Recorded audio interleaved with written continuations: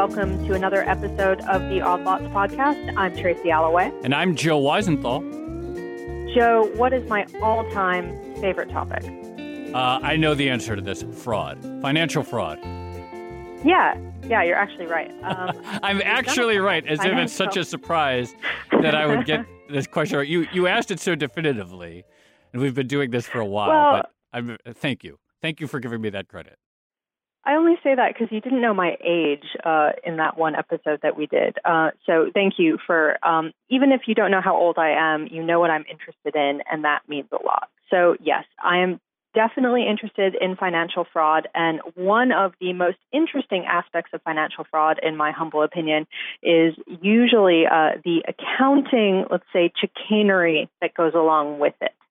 Right, because business happens and people buy stuff and sell stuff, but between the time something happens and the time when it actually gets recorded on paper and recognized as sales and cash coming in and out of the business, a lot can happen. Yeah, that's right. And if you think about it, finance, Wall Street, it's all a numbers game, right? And the way that we think about those numbers is, basically dictated by something that we like to call accounting. And there are various accounting rules that govern how people are supposed to report their earnings and the wider goings-on of their businesses. But of course, there's also a lot of leeway in the way that you can come up with those numbers. And even if you're not committing outright fraud, you can definitely utilize disingenuous accounting practices that can either deliberately mislead your investors or maybe unintentionally, but usually deliberately. You know, it's funny. I'm really excited about this topic as well. I was just reading the autobiography of the Nike CEO, Phil Knight. And he was previously an accountant, and he talked about that it was through being an accountant that he really learned what made businesses fail or thrive. And it got me thinking that whereas we often think of something happening in reality and then the accounting being this sort of reflection of reality, that maybe the accounting is the reality and that there's nothing more real in a sense than the process of writing down a number. So I'm very excited that we're talking about accounting. And so why don't you tell us what we're going to be talking about today specifically? Yeah, wow. Okay, so we're definitely going to go deep in this episode. Our guest today is actually someone who's come through via listener suggestion. So thank you to Harvard Winters on Twitter for suggesting him. Our guest for today is Howard Schilit. He is the founder and CEO of Schilit Forensics. He's also the author of a book called Financial Shenanigans. We're going to be talking with him about exactly what those accounting shenanigans might be and also about the importance of accounting in general, to your point, Joe.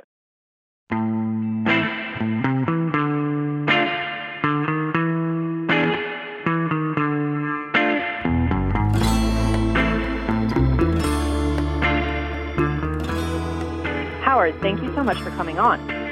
Tracy, my pleasure.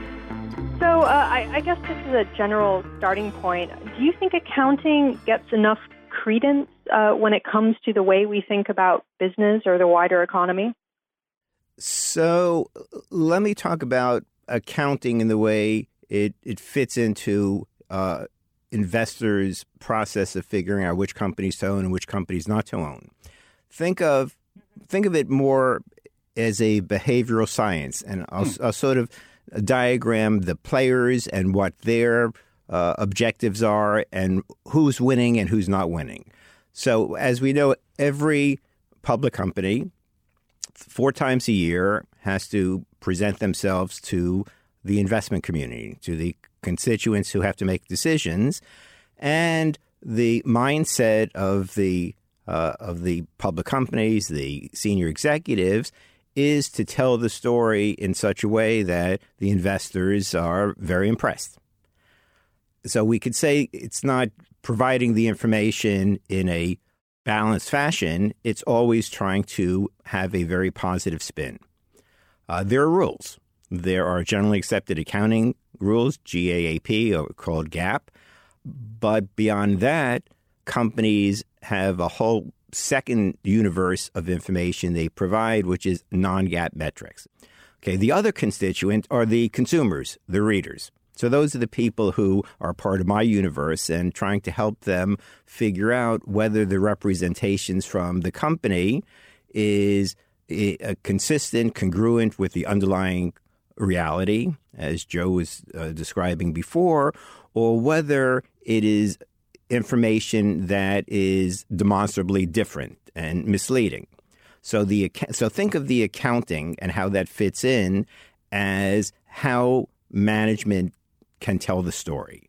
So it became a fascinating subject to me. I was an accounting professor, but it became a fascinating subject to me when I began to understand it, not in some mechanical way of just putting numbers on paper, but it's how management can choose to tell the story to advance what their interest is.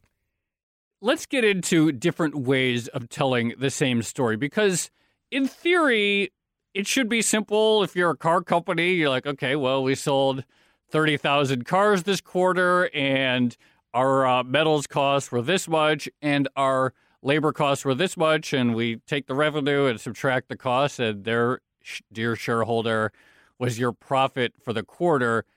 I know it's not that simple, but where in the process does the discretion of the accountants or management start to enter the picture? Okay, wonderful question. So the information gets recorded typically when there's a transaction. So let's use an example of somebody who is selling cars. Right? You're a Volkswagen, and you are in the fourth quarter of 2017, and you know the Wall Street community has a consensus estimate of what your revenue and what your sales will be. You get a call from a customer, Volkswagen, say a dealer, where they say the cars that you were going to be shipping out to us December 20th, why don't we hold off on that because our business is slow and we don't have any place for it. Okay, so here's the pressure that Volkswagen has. The numbers that everybody's expecting include that delivery. Sales get recorded when you ship them out. So the decision Volkswagen has to make at the point is, what do we do?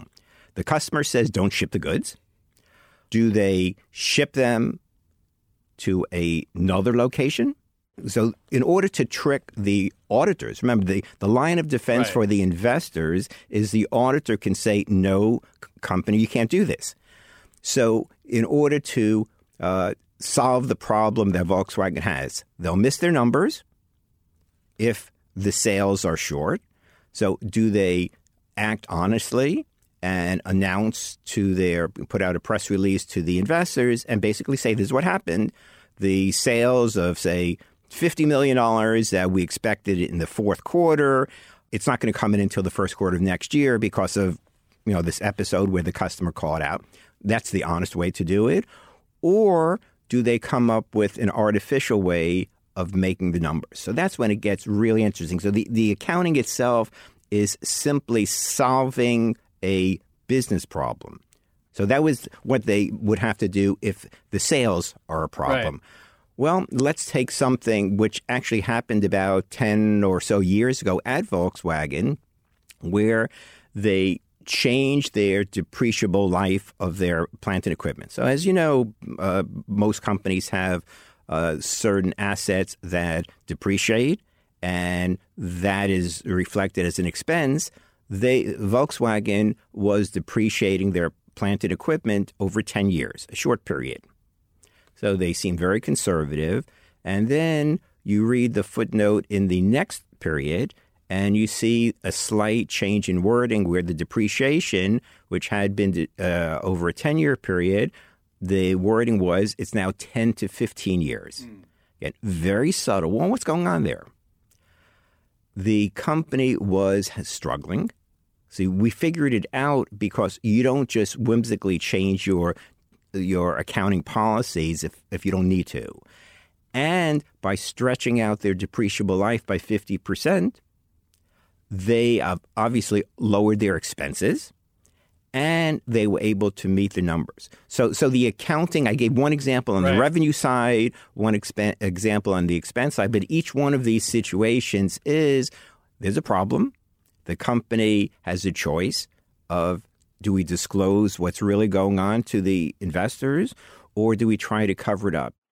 Right. So, Howard, you just described two examples, and of course, there are various ways to do these cover-ups as you describe them. I'm wondering, given that you've been an accounting professional for a long time, have you noticed that the common sort of accounting fudges or cover-ups have changed over the years? Is there one that used to be quite pervasive or popular and now it's maybe something else? Yeah, very, very interesting question. So the book that I described, Financial Shenanigans, the 25th anniversary edition was just published. So I could sort of give you a retrospective. So the first edition came out in 1993 while I was still a professor. So in terms of the tricks, and Tracy, let me get to that. So in the earlier years, we'll say up until Sarbanes-Oxley came out a little bit over a decade ago, which placed greater restrictions and the possibility of jail time for the CEO and CFO if they sign off on financial statements that are not in compliance with the rules.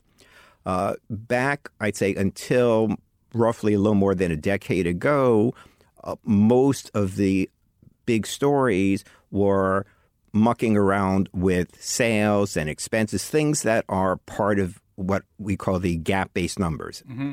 Okay. After that, and this the takeaway should be things are more dangerous today, and so the accounting trickery has largely migrated from the GAAP-based results to what's called non-GAAP. That is, things that start with EBITDA. So if there's one takeaway your listeners should embrace, that is if you could ignore EBITDA, because EBITDA is simply a non-GAAP construct which is easily manipulatable. So I'd say that's, again, things are in my judgment, moving in a very bad direction, because it's so much easier for management to play games and still not be violating the rules or the laws because there are no rules. Howard, I want to press you on this point because it has become a really hot topic in recent years. People talk about the gap between basically adjusted earnings, what you're talking about, EBITDA, versus the GAAP numbers, these sort of official, legally required numbers. And we've seen some pretty, let's say, strong examples of adjusted earnings recently. The one that springs to mind has to be WeWork, when they had something called community adjusted EBITDA, which seemed to be EBITDA minus the cost of sales, which just seemed really, really weird to me. Yeah. So how much of a problem is this, and why did adjusted earnings become so pervasive when it comes to business reporting? So the question of why, I think it's the executive community have just gotten more clever, and the investor community have not really kept up with sort of what they need to do. So just to sort of put this in the context of the last 25 years, I told you that's the when the first book came out. So over that period, I've also been helping institutional investors, and what's become clear is that the category of tricks identifying keeps growing. Or another way of saying it, management has continued to evolve in terms of their creativity of tricking investors. I try to help the good guys and say, these are the tricks I've learned. Now start stepping up your game to protect yourself.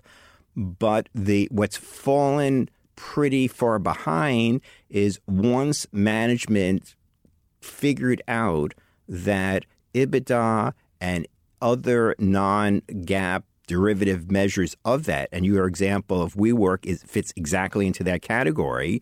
You start out with the GAAP-based earnings, and you decide as management, we're going to tell investors to ignore this expense and that expense. Yeah, with WeWorks, they're basically saying the only expense that investors should pay attention to is the cost of goods sold, and all of the selling and marketing and R&D to ignore. It's ridiculous. I have so many questions listening to this, but one of them is, and I'm not like a hardcore efficient markets hypothesis kind of guy, but I generally think markets are somewhat efficient. If they put out the GAAP numbers, I mean, I know they say, here's the non-GAAP numbers with our preferred adjustments that they'd like you to look at, but the GAAP numbers are all there, so pre-adjustments and just by the book accounting in theory. Since they're right there, how could investors really get fooled en masse? Like, I could see some people not looking, but for serious investors, isn't the data there for them? Okay, so let me use one company as a case study to sort of help us, get our hands around understanding. So Valiant was the big story of the last decade. Right. It was a company that went from a $2 billion market value to $90 billion, which was bigger than Enron, back down to $3 billion, lost 96% of its value over, we'll say, a 5-year period from roughly 2012, 13 until 16. Their GAAP-based results, cumulatively, again, this is a company that went up how many times? You would have assumed that their GAAP-based results would have been pretty amazing. Their cumulative GAAP-based earnings during that period was around negative $3 billion. Okay, it was there. It was audited. It was, you look at every 10K and you add up the total bottom line, and that was it. The alternative universe that the company was putting out was something called cash earnings. You do the exact same drill. You add up for that 5-year period, the total each year, it was positive $9 billion. It was so easy to see that if it's essentially measuring the same underlying health of the business, one was GAAP-based earnings, the other was this surrogate measure they call cash earnings. So how does it make sense if your non-GAAP metric is shooting to the stars and the audited GAAP-based measure is plummeting deep into the sea? So, Joe, the question is, how did people not see this? It was there, but for some reason, the love affair that they had with the company, they kept pointing to a metric that didn't make any sense. With Valiant, there was also an exciting story. People thought they had found some new model, right, of buying up drugs, using debt, and slashing the R&D expenses. And people thought this could be the new model of how pharma works. So, yes, it's true that the non-GAAP numbers, A, accelerated, and B, there was a huge gap between non-GAAP and GAAP. But people also fell in love with what they thought was a new let me sort of jump in and say that's the problem, right, where they fell in love with a story. Right? You use the term platform company. Right. People melt. Right. The term platform company is sort of the current iteration of what in the 60s was called a conglomerate. In the 90s was called a roll-up. So you're absolutely right. For people who fall in love with stories and don't actually look at the numbers, that's exactly what was happening in that situation. They fell in love with the story, and they saw the $2.9 billion or whatever that losses I was describing, but they said, but their cash earnings, and they built a better mousetrap, right? Instead of being like Merck or the other big pharmaceuticals where they spend so much on R&D and most of it doesn't result in successful products, Valiant figured out a better model. And I looked at that and said, you really think the people at Pfizer and Merck are so stupid that they didn't know that there was an alternative, buy versus make? Why did they figure something out which seems so obvious? But it wasn't, because when you are a drug company, the cost of being in that business is you have to spend a lot of money in the drug discovery. And So if you want to de-risk yourself, which is Valiant's pitch, you buy Bausch & Lomb, you buy other companies for $40, $50 billion. Well, nobody's giving it to you for free. So you are buying So the notion was, I think, completely misguided.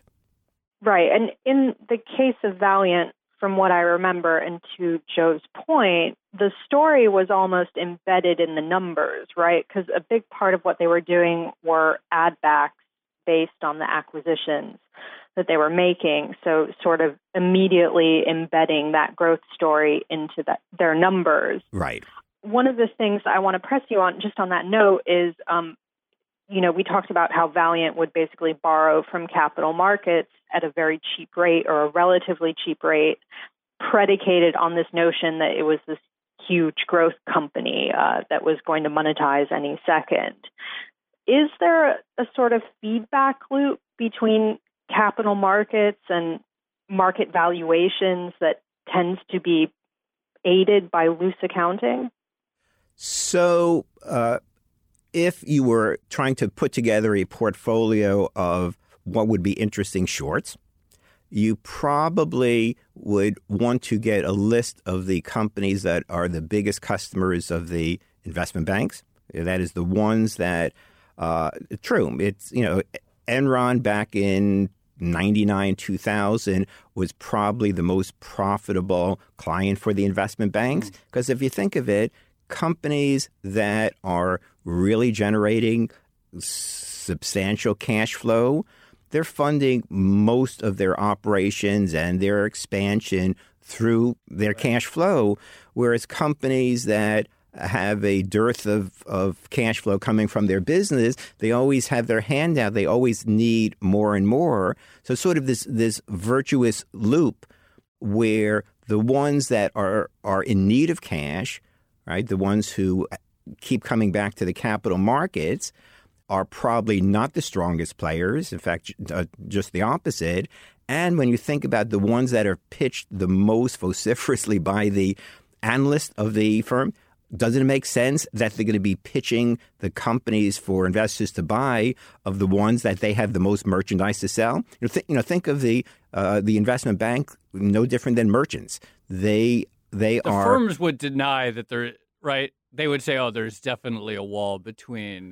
But I'm saying just look at the reality of the business. Whatever the constructs are inside is not the point. Sure. It's if your job is to raise a large amount of capital for XYZ company, what does that mean? Not just put together the consortium of who's going to be buying it, but you have to sell a whole bunch of shares.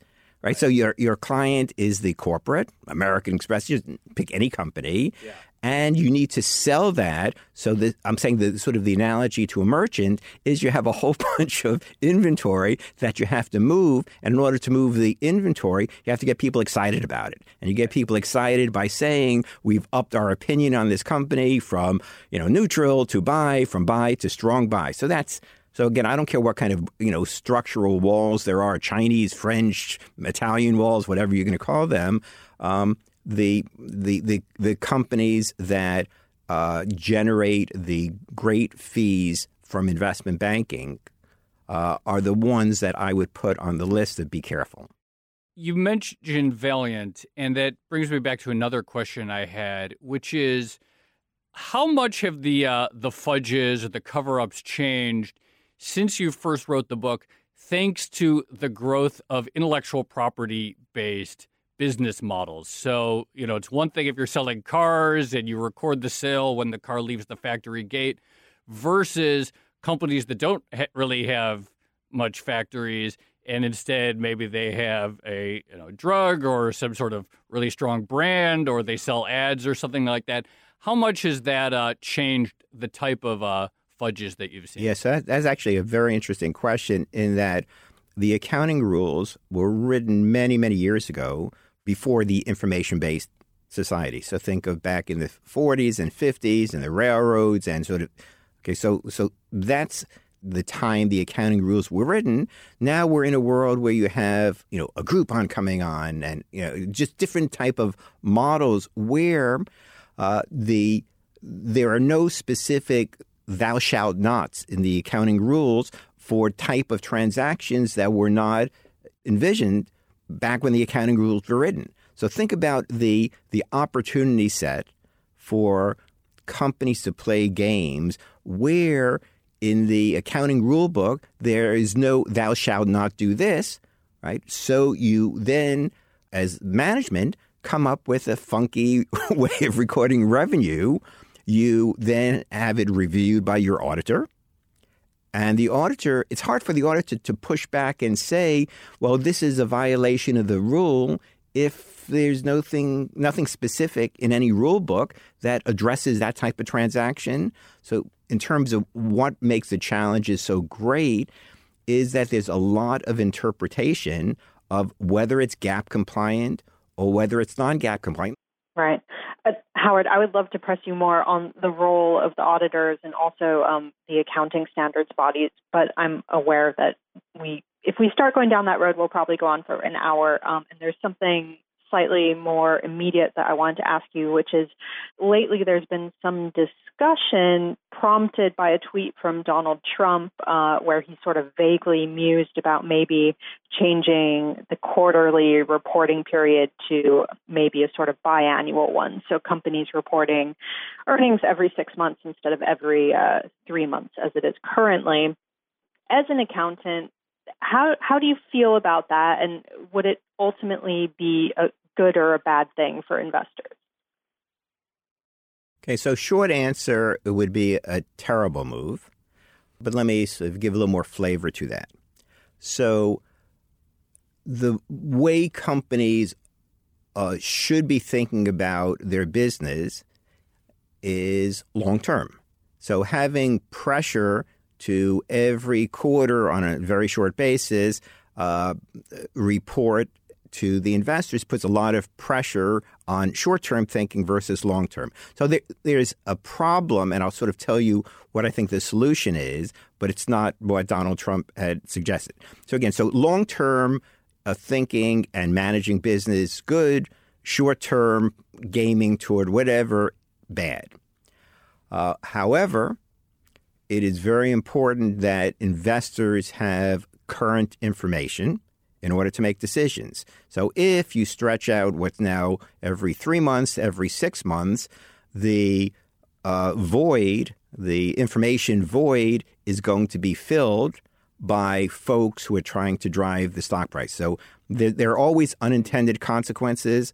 So the problem is not that companies are reporting 4 times a year. I think the problem is the circus around the earnings and, sort of the earnings call and the Wall Street consensus estimate. I think if I were going to change the events, I would say absolutely you keep the requirement that companies file with the SEC every 3 months in accordance with GAAP and not allowed to say anything about non-GAAP metrics.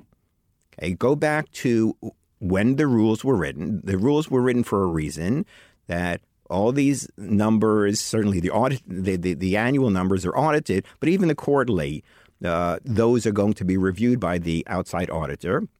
So again, the best solution is continue to have the quarterly filings with the SEC, eliminate non-GAAP in any document, and eliminate the earnings calls. So give people the information, but then don't make a big circus of explaining it and massaging it. I want to sort of make this very useful to our listeners. So earnings season is perpetually right around the corner. So short of reading your book, which I'm actually going to go out and buy your book now because I'm very interested in this and want to learn more, but what is the sort of basic guide you would give to investors to spot red flags? I touched on the point about behavioral analysis. Yeah. When you're reading any document, you just want to be alert to see if there's anything unusual or different. I'll give you an example. So a company in a press release. So a press release is different than the 10Q. the press release around that can begin with whatever title, heading you want to have for that. So if the standard way the company begins that and how they structure that information is the company, the revenue, GAAP-based revenue is up 10% and the profits are up this, which is more standard. If you see a change and they start talking about, the DSOs, the day sales of receivables, improved by 20 days, your listeners should say, why is this different? Why are they starting to push a metric that they never talked about before? It's just spotting things that they haven't done before. You need to simply be alert and question something. A company is often trying to cover something up, but when the cover up often is putting a spotlight on something that they want you to look at, and by them putting the spotlight on it, they're actually leading you to where they're playing the game. So unbeknownst to the company that's playing the game, just by them climbing to the top of the mountain and screaming something they're so proud of, they're actually telling you as the investor, pay close attention. Not necessarily believe what they just said, but why are they screaming about something that they've never mentioned before? And often the irony is they've just led you to where the shenanigan is. Definitely sounds like a magician's tricks of something exciting going on in one hand while the more interesting thing happens in the other. All right. Well, that was Howard Schilit, the founder and CEO of Schilit Forensics, and also the author of Financial Shenanigans. Thank you so much for being on, Howard. Really a fascinating conversation. Well, thank you so much, Tracy, and thank you, Joe. Thank you. That was great.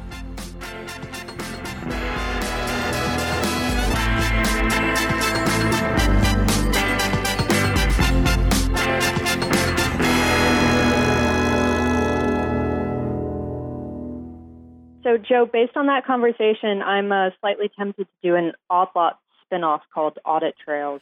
I love it. I think let's do more accounting.